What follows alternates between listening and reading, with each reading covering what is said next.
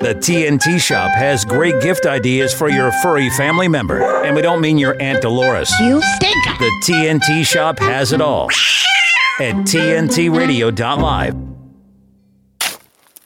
We're digging deeper with Dee Denslow on today's News Talk Radio, TNT. Welcome back to TNT Radio. You're here with me, Dee Denslow. I was just talking for the last hour with Jaden Franson. Got some mixed bags of comments coming in on that conversation. But generally, I think people thought it was a good show. And who have I got coming up and joining me in the next 5 minutes? He sat in front of me all the way from Florida. That's one of the best things that I have to deal with this job, is that I get to speak to people from all over the world. And Stephen Ferry was actually one of the first guests that I ever had on Digging Deeper. In fact, Digging Deeper didn't even exist when Stephen first joined me all the way back in the summer of 2022. I was standing in for Rick Munn as a guest host on Locked and Loaded. So I am actually, my legs are shaking and I'm rubbing them and I'm twiddling my thumbs around, because I'm actually really looking forward to speaking to Stephen again, because I do remember the conversation we had back then, a year and a half ago, was actually an excellent conversation. And I thought I would lead in, as he is tuning in all the way from the US of A, with a Donald Trump story, because Stephen just told me that he is a bit of a fan. And I'm like, I don't know. And this is regarding the South Carolina primary yesterday. The vote took place, and Donald Trump is now one step closer to the Republican president nomination after a massive win over Nikki Haley in her own manner, the South Carolina. The former president won his primary opponent's home state by a 20-point margin. So a massive and crushing defeat, his fourth in a row. As he celebrated, Mr. Trump made no mention of Miss Haley, who vowed to stay in the race. Instead, he set his sights on the general election in November. That will likely be a rematch with his successor in the White House, Joe Biden. We're going to look Joe Biden right in the eye, he told supporters minutes after US media projected him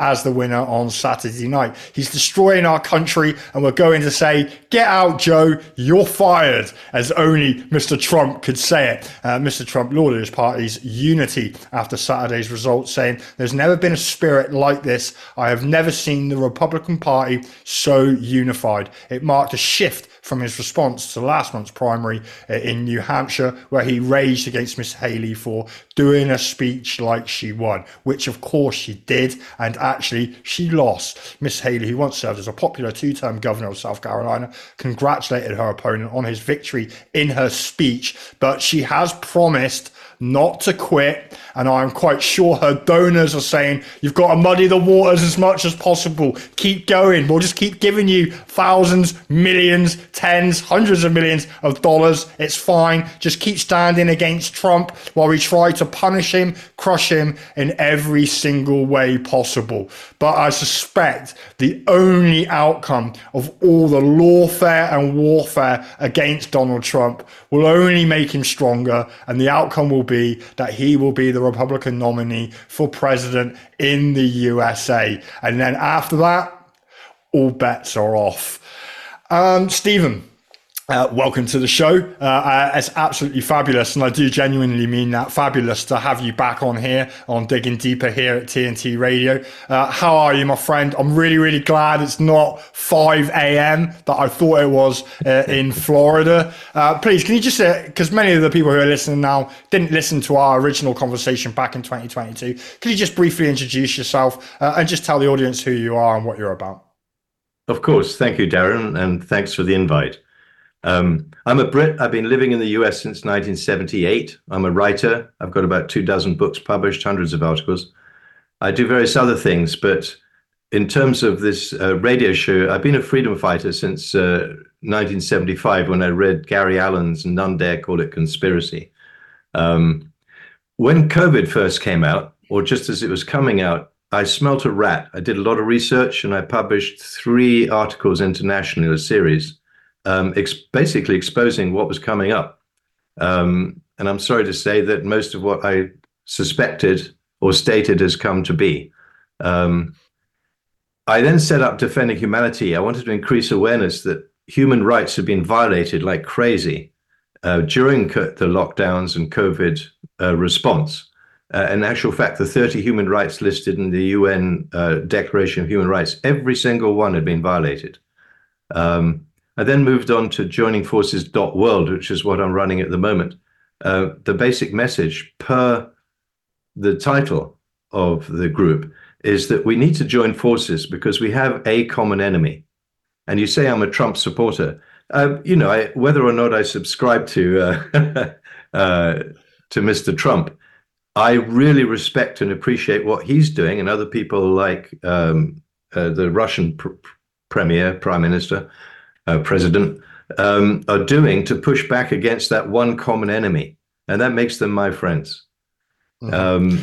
Right now, the World Economic Forum, the globalists, they've got over 36 destructive programs that they are pushing, any one of which could spell the end of humanity. And that is really something that needs to get our attention. So I work on raising awareness on that. I empower grassroots movements by giving them simple steps to do, because if you give them steps which are too complex, they won't do them. But if you give them simple steps, one, they'll do them. It pushes back against the globalist agenda.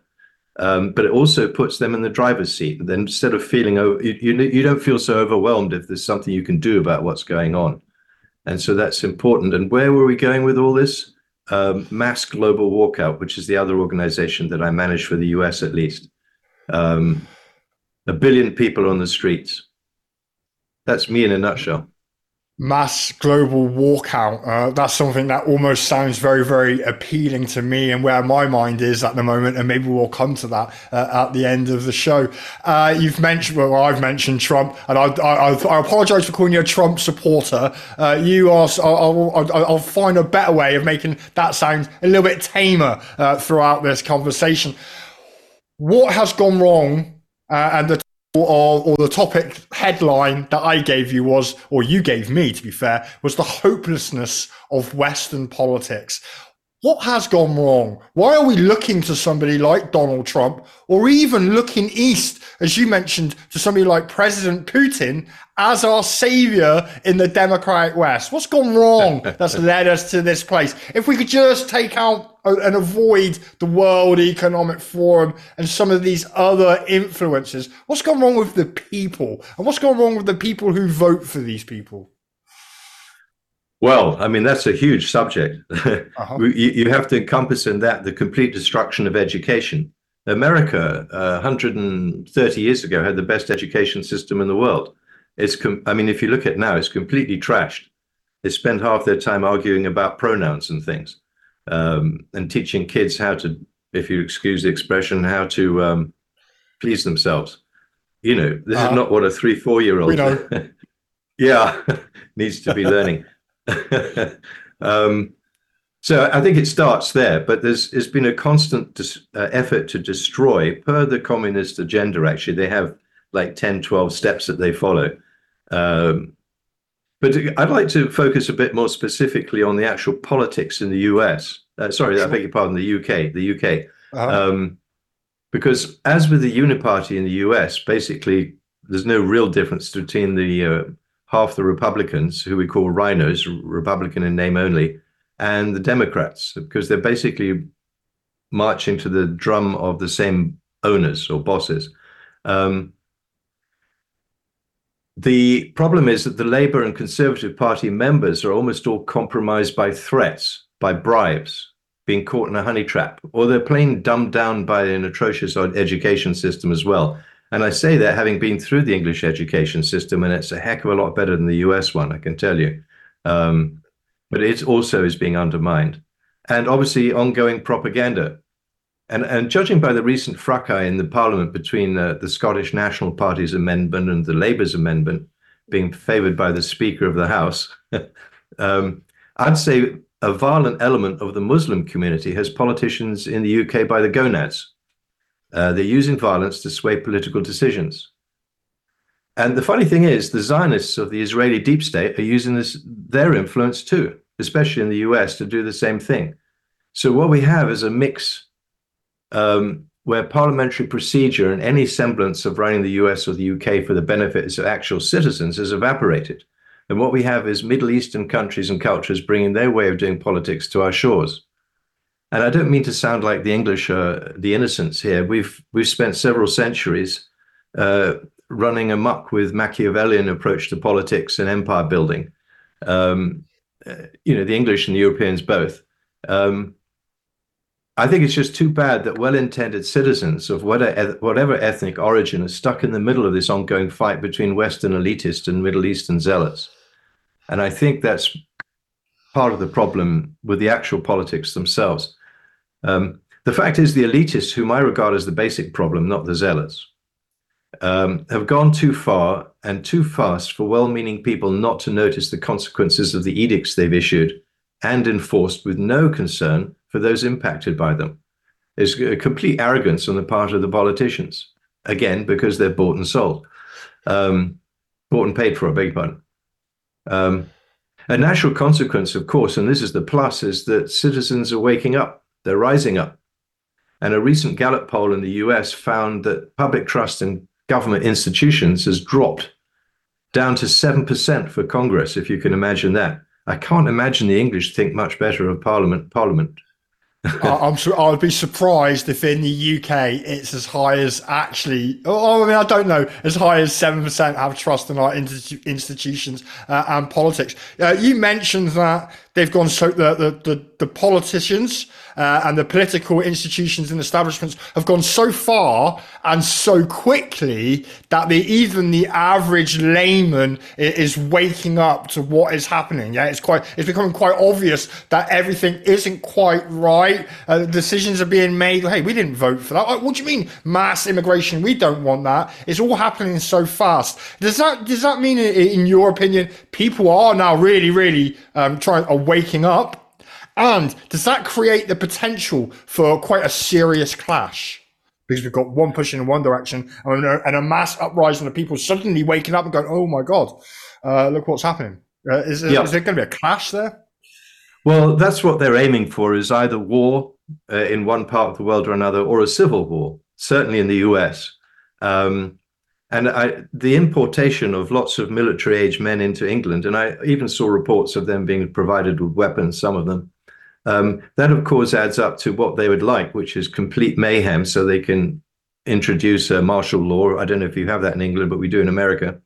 We could have it here if it can be implemented. I think it is a tool that might, in extreme circumstances, that could be used. You could call lockdowns martial law almost, couldn't you? The COVID lockdowns. Yeah, exactly. And they'll probably come across with a more PR-ful environmental lockdown to save the world, etc. It's all bull, of course. But I think, unfortunately, family and friends dropping dead rather suddenly is one of the things that's persuading people that something's not right. And when they occasionally get wind of the fact that they're not going to be able to do this or that, and they're going to end up with nothing by the time 2030 comes, and they'll still be happy, apparently, that wakes people up. And I think the more that bodies continue to pile up from the sudden deaths from the vaccines, the Ukrainian meat grinder, the Gazan genocide, these numbers will only continue to worsen. And so it's going to become more and more obvious. And our challenge is to make sure that we don't devolve into civil war or civil commotion. Do you think do you think that we're going to get to a point where the establishment are like, if we continue pushing like we are, we're going to lose what small amount of support we have, and that they will try to roll back? Or is it a case of the establishment are in a position now, where Western politics is, we've got no other option but to keep doubling down, pouring more money in it, more war, more restriction of human rights on the public, because we can't go backwards? Do you think that's the position that they're in? And is Donald Trump the one who might come in, say in the USA, and say, do you know what? I'm just going to go reverse and go backwards. That's why I like the guy.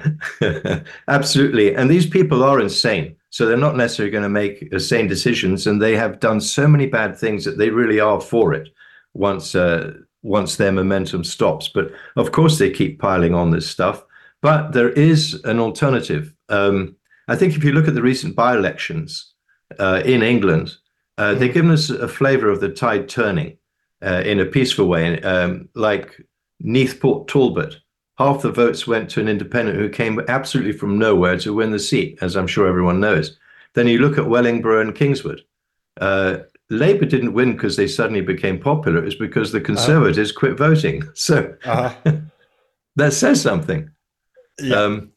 And also an increased voter share towards Reform, who I don't trust. I'm not sure how well aware you are of Nigel Farage and Richard Tice.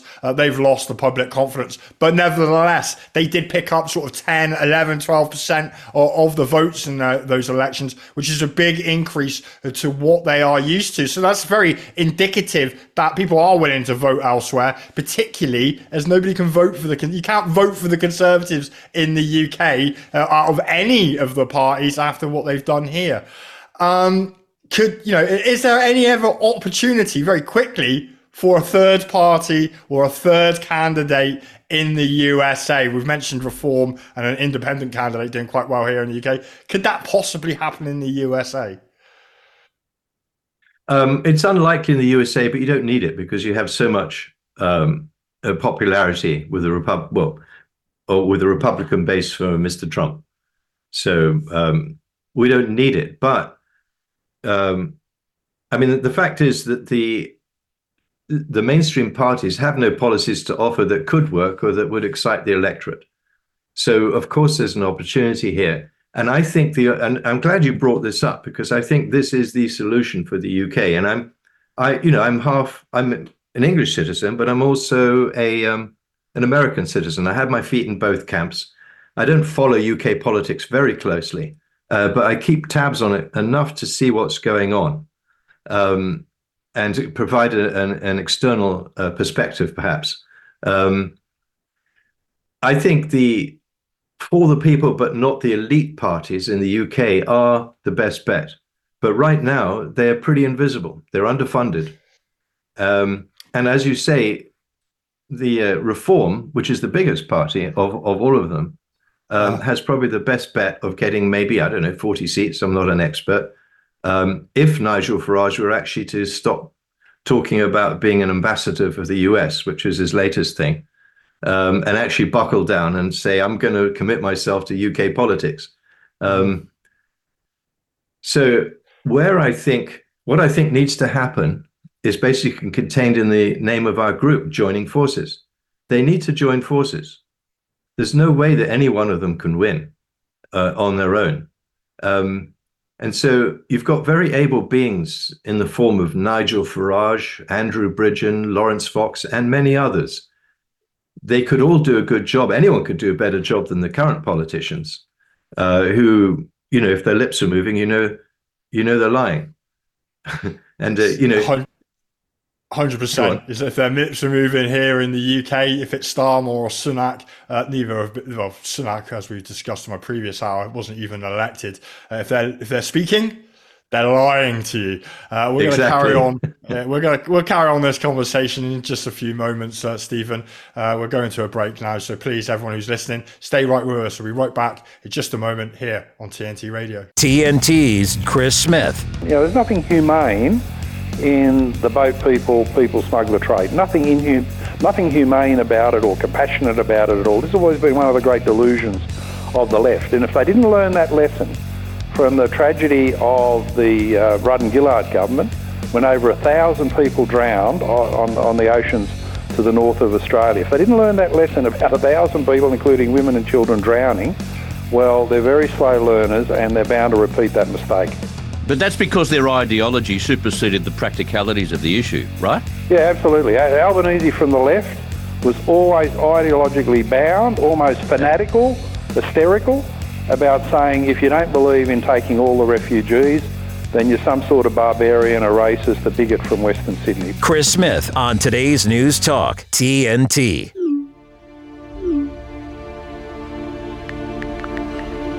This is generally the view of people. Oh, we don't know much about Assange. Well, you should know, because whether you know it or not, he is fighting for you. For your courage and leadership and tenacity in journalism and publishing.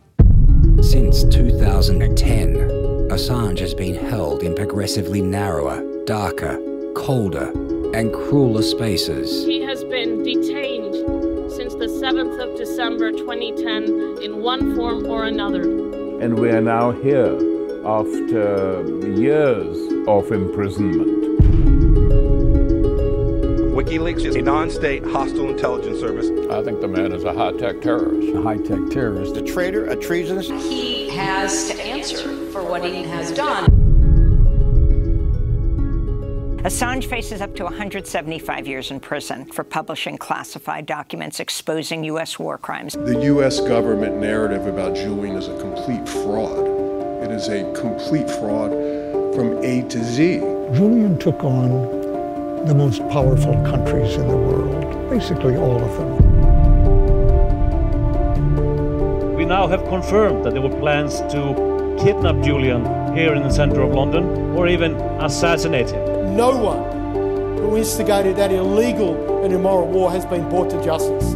But the great truth teller sits behind bars. If wars can be started by lies, peace can be started by truth. Julian Assange is a hero. What if everything we thought we knew about somebody was a lie? Would we be willing to go on a new journey of understanding? This is a story of deception, lies, bravery, and a man who risked everything to bring the truth to light. Mr. Assange shows all the symptoms that are typical for a person that has been exposed to psychological torture over a prolonged period of time. He looked at me intensely and said, "I hate to say this." He then hesitated, visibly troubled and searching for words. And then he finally said, "Please, save my life." May future generations have the ability to speak without restraint. May our children and their children know truth and have access to information that leads to justice. Wherever Julian goes, free speech goes with him.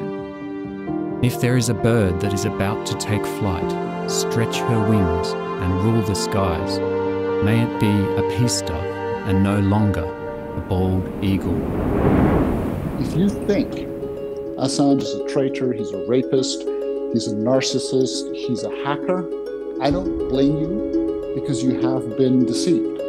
And if you think you've not been deceived, that's normal because otherwise it wouldn't be deception.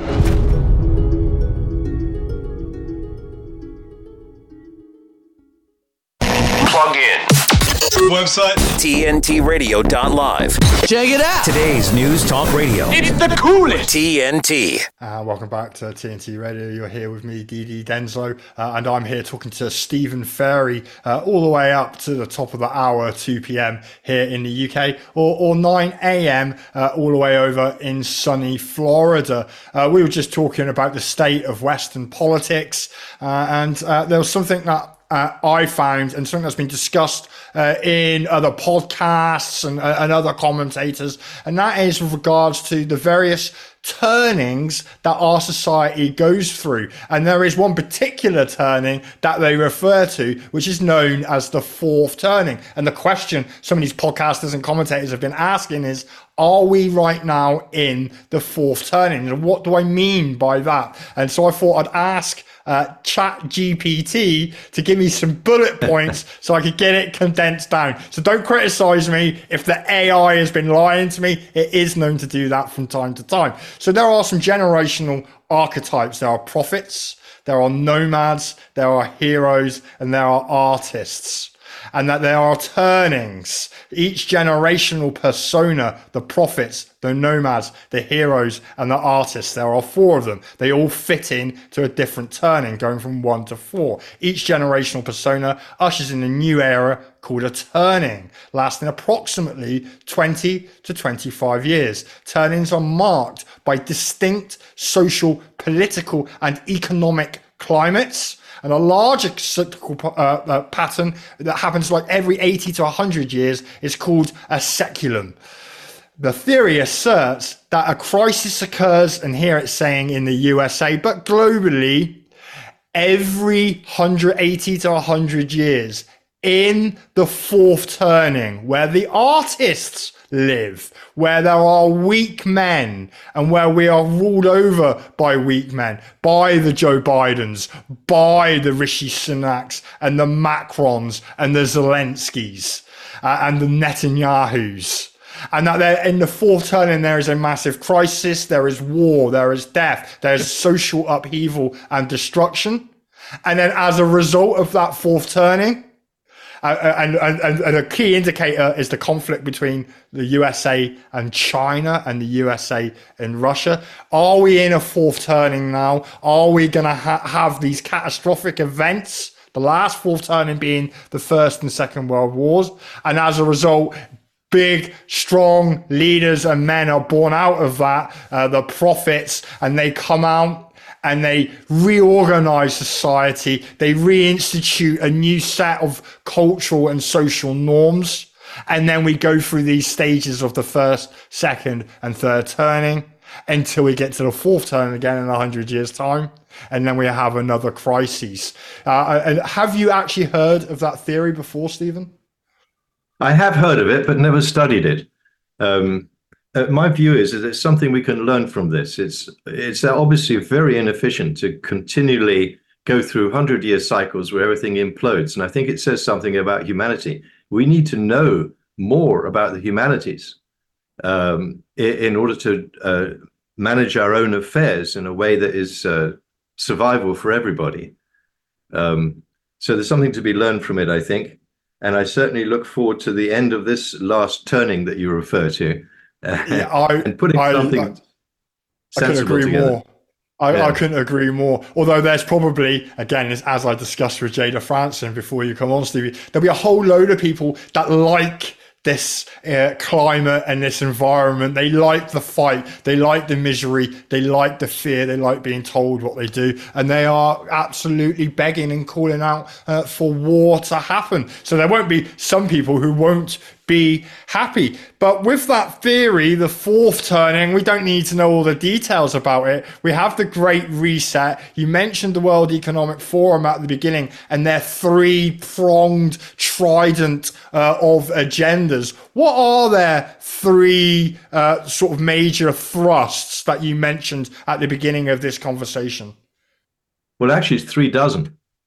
3 dozen. All right. Well, we can't go through them all. So let's try and package them down a little bit. Well, I mean, an obvious one is this whole climate hoax. The notion that there's a gas which is a minute amount of the gas in the atmosphere is going to spell the doom for mankind, when in actual fact it's an absolute vital gas, and if we don't have it, all life dies on this planet.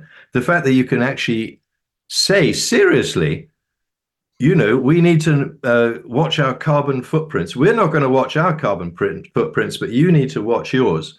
Otherwise, we're all done for. It's just absolutely bizarre. So that's one obvious one. The destruction of the farmers, which is ongoing.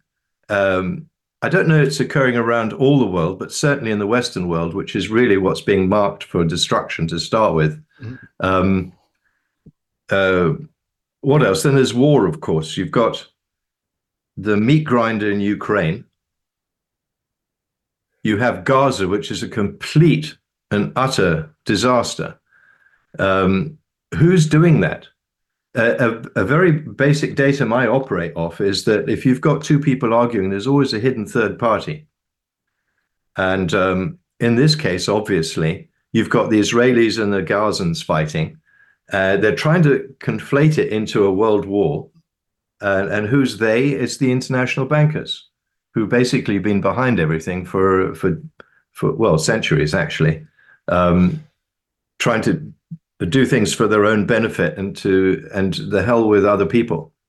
So I mean, those are two very basic ones. But you've also got CBDCs, central bank digital currency, which are apparently, I just saw a report, haven't read it yet, that they're going to try and get it done before the elections in the US, force in the central bank digital currency.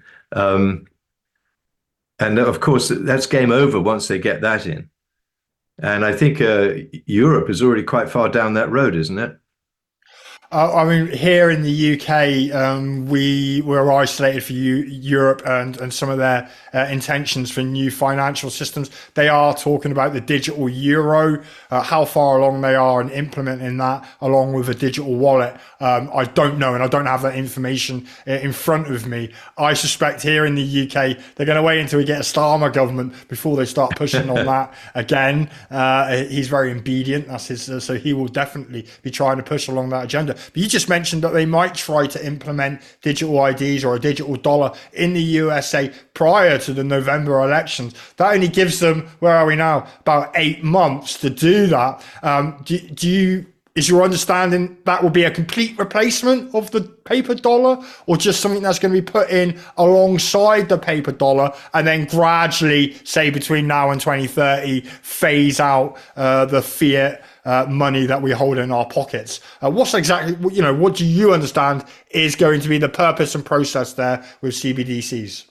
Well, as with everything, it's boiling the frog slowly. So they will introduce it. And the reason they've suddenly said we're going to do it before the elections is because Trump has said we're not going to do it. He's already announced the fact that it's just a control system and it's nothing to do with currency. I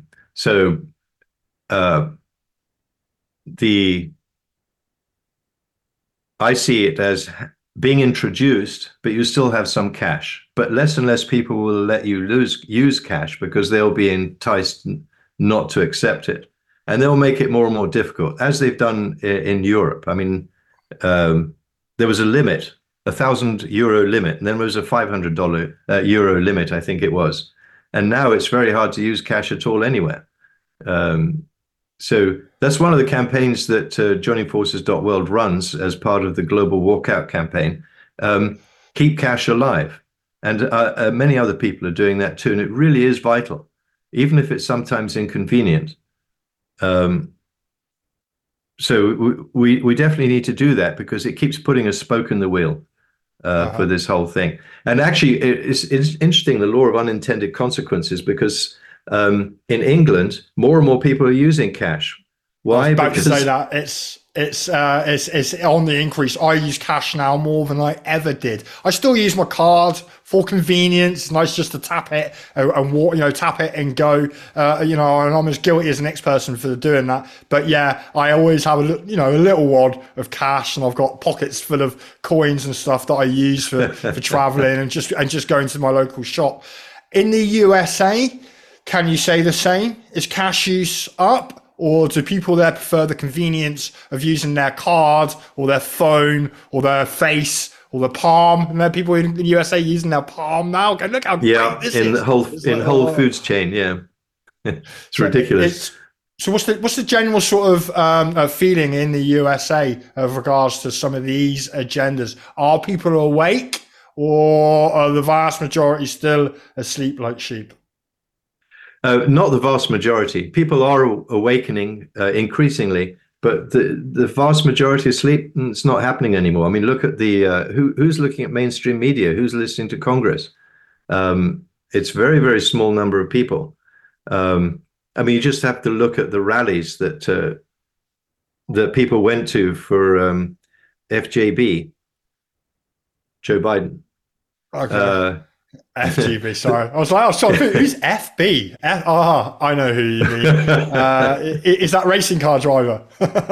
That's right, exactly. The number of people who attended his rallies was almost in the single digits, less than 100, whereas you compared the thousands and tens of thousands. And that really does reflect what's going on in the US.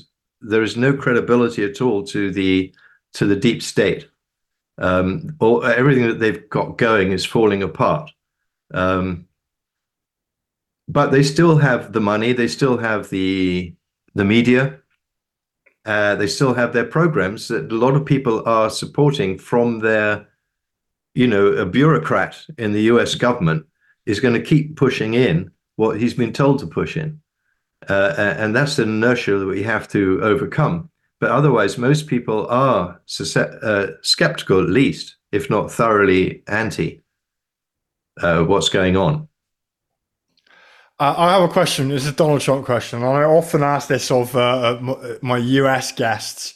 And in general, the establishment, with all their knowledge and all their resources and all the tools that are available, must know that their behavior, their actions, and the decisions that they are making are going to drive the public into the hands of somebody like Donald Trump. Here in the UK, the public are going to be driven into the hands of Keir Starmer. Can't think of anything worse for the future of my country. But do you think that they're deliberately, because this is going to be the obvious outcome, and they must know this is going to be an obvious outcome, are people being deliberately driven into the direction of Donald Trump, knowing damn well that the establishment own Donald Trump like they do all the other politicians? I'm not saying they do, but could that be the scenario that you're facing in the USA? And most people are oblivious to it, including those that are part of the freedom movement, who are anti-establishment, anti-agenda, who are going to vote for Trump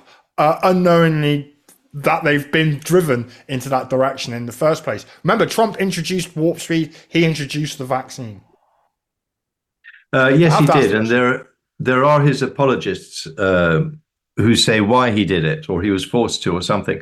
I think we need to really go back to how much control do the globalists actually have? If you look at you've got the Zionists. They've been doing their thing with the international bankers for a long time. But where did this whole strategy, the whole kill everybody eugenicist thing come from? It came from the 19th century. And the person who gave it wheels was that South African chap, forgotten his name. Oh, but De Beer. No, was it De Beer? No, it wasn't De Beer.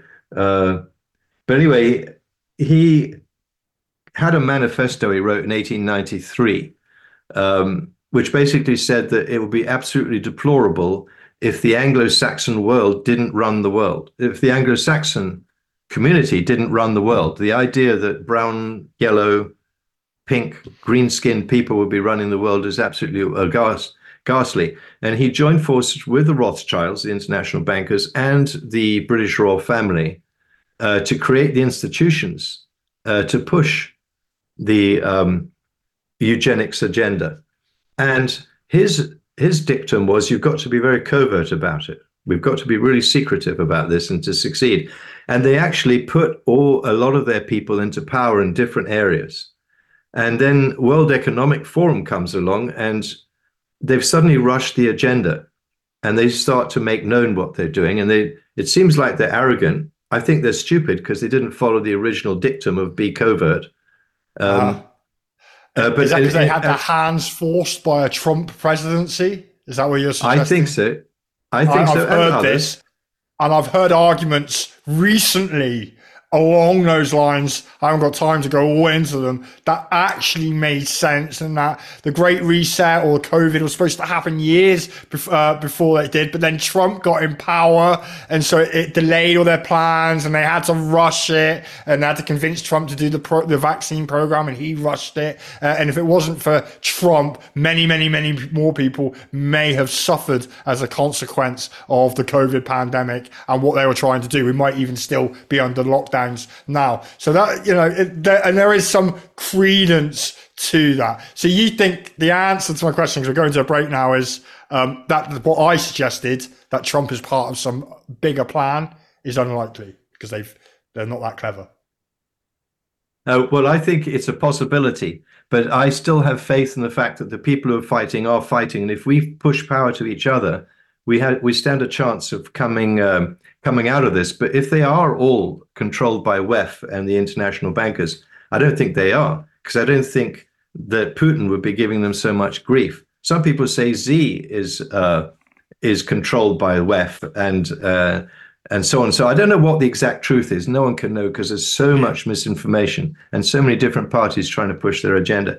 But I think we as citizens need to have faith in our institutions and fight back to defend them. I'd like to go into that after the break, actually, a bit more. That's exactly where we're going after the break, Stephen. And we're going to take that break right now. So please stay right with us here on TNT Radio. Thank you.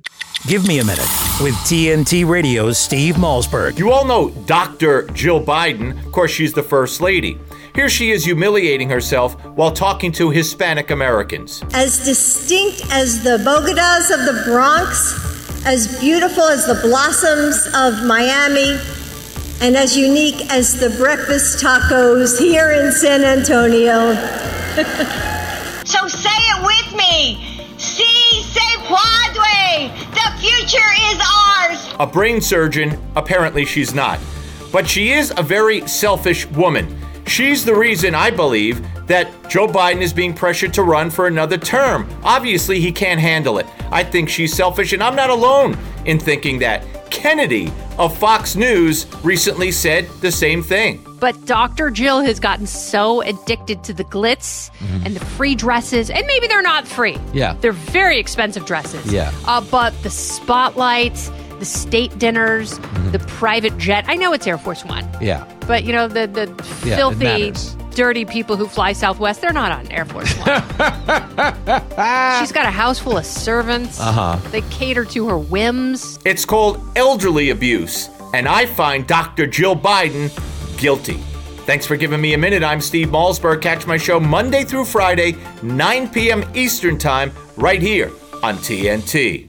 Our beautiful world is changing, withering, dying, by the hands of those who don't value nature, even though we all depend on it for life itself. But there is hope. Together with caring friends, the Nature Conservancy can restore our lands and save our wildlife with big solutions only nature can provide.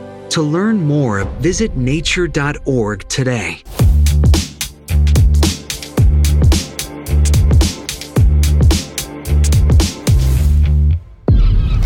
In 1620, the Pilgrim Fathers and the Mayflowers set sail from Plymouth to explore the New World. More than 400 years later, Darren from Plymouth explores today's New World. Darren from Plymouth is D.D. Denslow, and he's digging deeper on today's News Talk Radio, TNT. Welcome back to TNT. Yes, I'm digging deeper for the next 14 minutes here with Stephen Ferry. I've seen some comments coming in. I'm just going to pass a couple of them. One was Dee Dee's knocked the show out of the park today, so that's great. I like a bit of positivity. People are enjoying our conversation, Stephen. And then I got two comments, one after the other.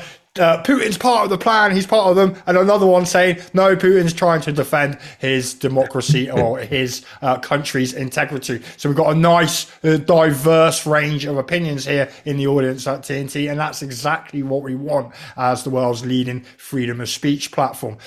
Stephen, joining forces is your sort of latest initiative. I'm guessing it says everything that it does on the as it's named on the tin. How do we join forces and confront the issues that we face in 2024 and beyond? That's very easy. We have a problem in the freedom fighter community.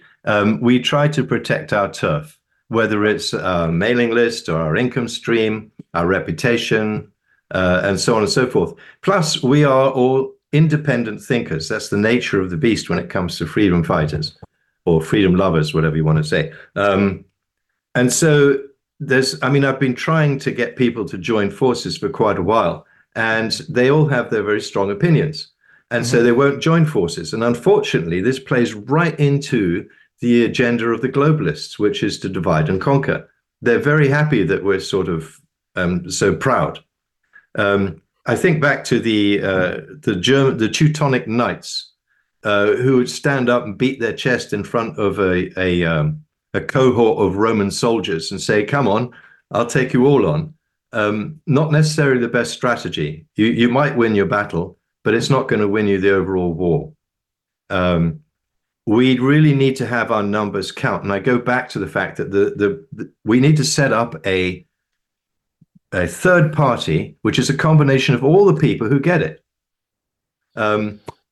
If you look at the differences, I'm sure they're very important, the policy differences between the Reform Party and some other party. But are they really that important when you compare them to the policies being followed by the globalists and their mainstream political parties? They're trying to destroy England, its culture. Everyone else is sort of socially inclined and wants to build things up. And that actually describes the majority of people in England. But because we're all nice and kind and so on, we don't actually stand up and complain. We sort of try and put up with it. But it's a wrong strategy. So I think to join forces, we have to get rid of our hubris and we have to start looking at the big picture and come together and come up with a very simply stated political plan, which you can then put to the electorate. And if you do that, people will think, thank goodness. But if they don't join forces, they're going to be small numbers.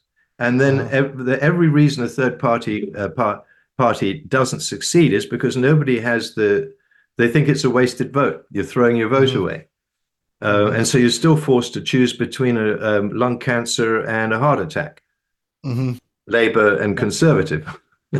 Which they'll give you at the end of a vaccine if they can, lung cancer or heart attacks.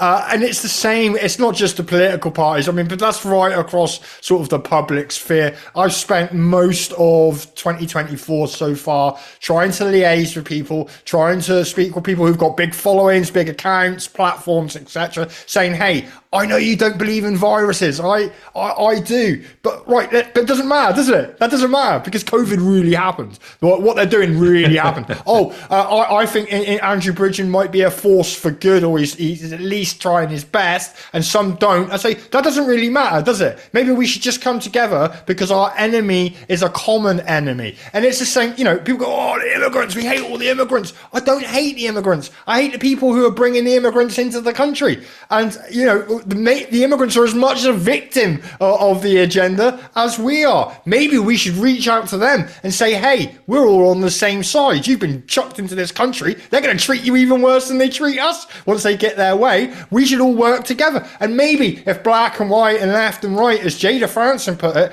we all came together and marched in the streets in the same directions, eyed in the same directions, same thought targets and messages coming out of our minds and coming out of our mouths, we might make a difference. But how do we do that, Stephen? That's the big question, because I've had no success at all.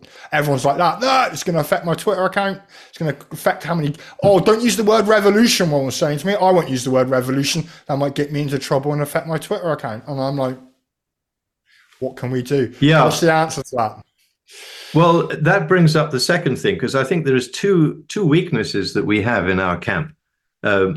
The other weakness is the fact that we're British. I don't know if you know the word litotes. Have you ever heard that word? No. It's a fancy word in English literature, which basically means the art of understatement. The British are experts at it. They never want to cause a fuss. So they'll straight-faced tell you that the First World War was a bit of an argy-bargy. They won't actually, but I mean, it's almost that extreme. Millions died in great agony, but we're not going to let that stiff upper lip droop even a millimeter in case someone might think we were impressed or intimidated. And I think that's a problem. We need to get more excited. We need to get more less conservative.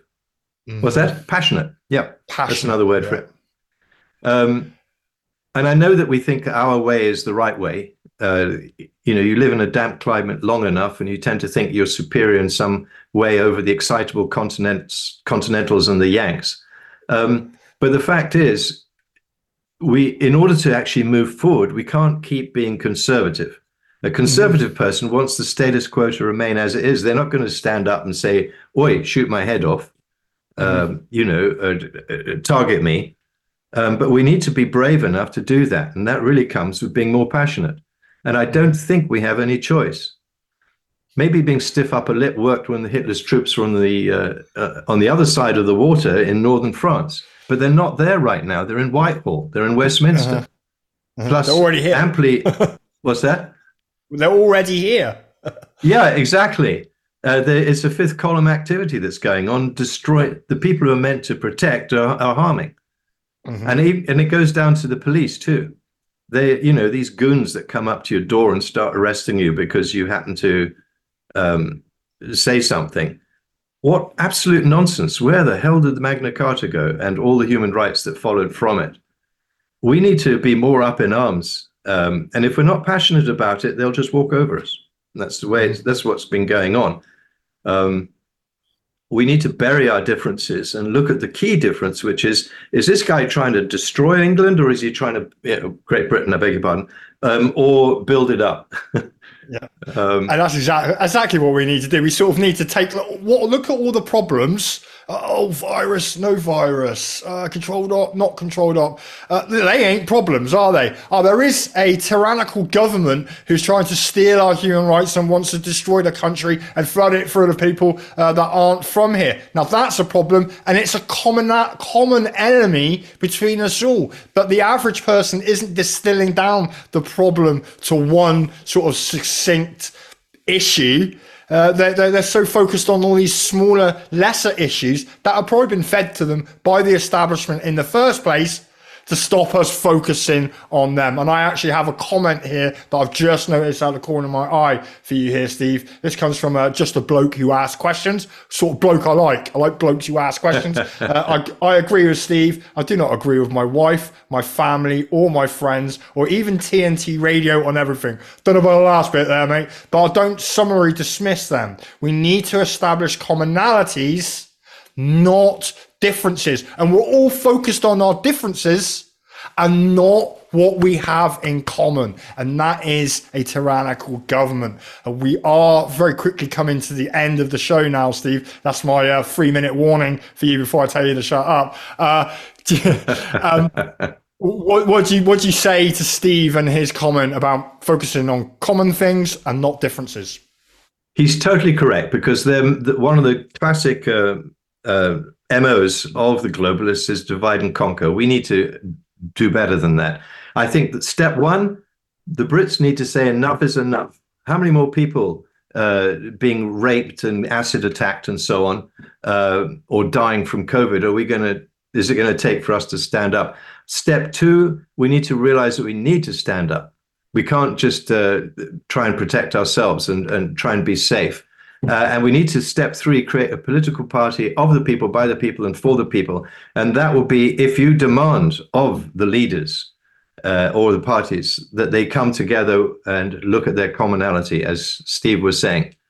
And I think that's probably about all the time we got, isn't it? We're not quite at the end of the show yet, but almost. We've got a couple more minutes to fill. I'd like to give a big shout out to Cam and everybody in the studio. Sterling job and a nice plain sailing show this week, which is very, very good for my heart, because I was having a heart attack last week with some of the tech issues. Yeah, we need to come together. We need to get maybe a common political party. And another way of doing it would actually just to be completely to withdraw our consent, to not vote, to not pay taxes. That's what I'm quite keen on at the moment. I don't want to be paying taxes. Do you think that we could do that? Just absolutely, rather than say, hey, let's invest our power in a new political party, could we just alternatively just withdraw all of our support and consent? I think there's two steps. They're not the same step. We need to have a political party that we can use to try and take over control. And as a very last measure, we go into this 1 billion on the streets refusing peacefully to cooperate. And that's really how you bring down these totalitarian regimes. Time proven. Yeah. withdraw our consent, withdraw our compliance, so we're not playing this game anymore. And then all of a sudden, when we do that, we knock over the pieces, or we kick the board off the table. What we find is that all of a sudden there's no game to play, and that side of the playing board, the political people, the establishment, they're all there moving around the pieces, but nothing's happening because there's no one there to move the pieces back. And I think one famous person put it as playing Monopoly with a pigeon. A pigeon will crap all over the board, knock the pieces off, and then fly away. Absolutely pointless. Maybe we, the public, need to be like a pigeon. Steve, I'm going to say shut up. Thanks for coming on the show. You've been an absolute fabulous guest. And to everybody who's been listening today, thank you. I'll be back next week here on Digging Deeper on TNT Radio.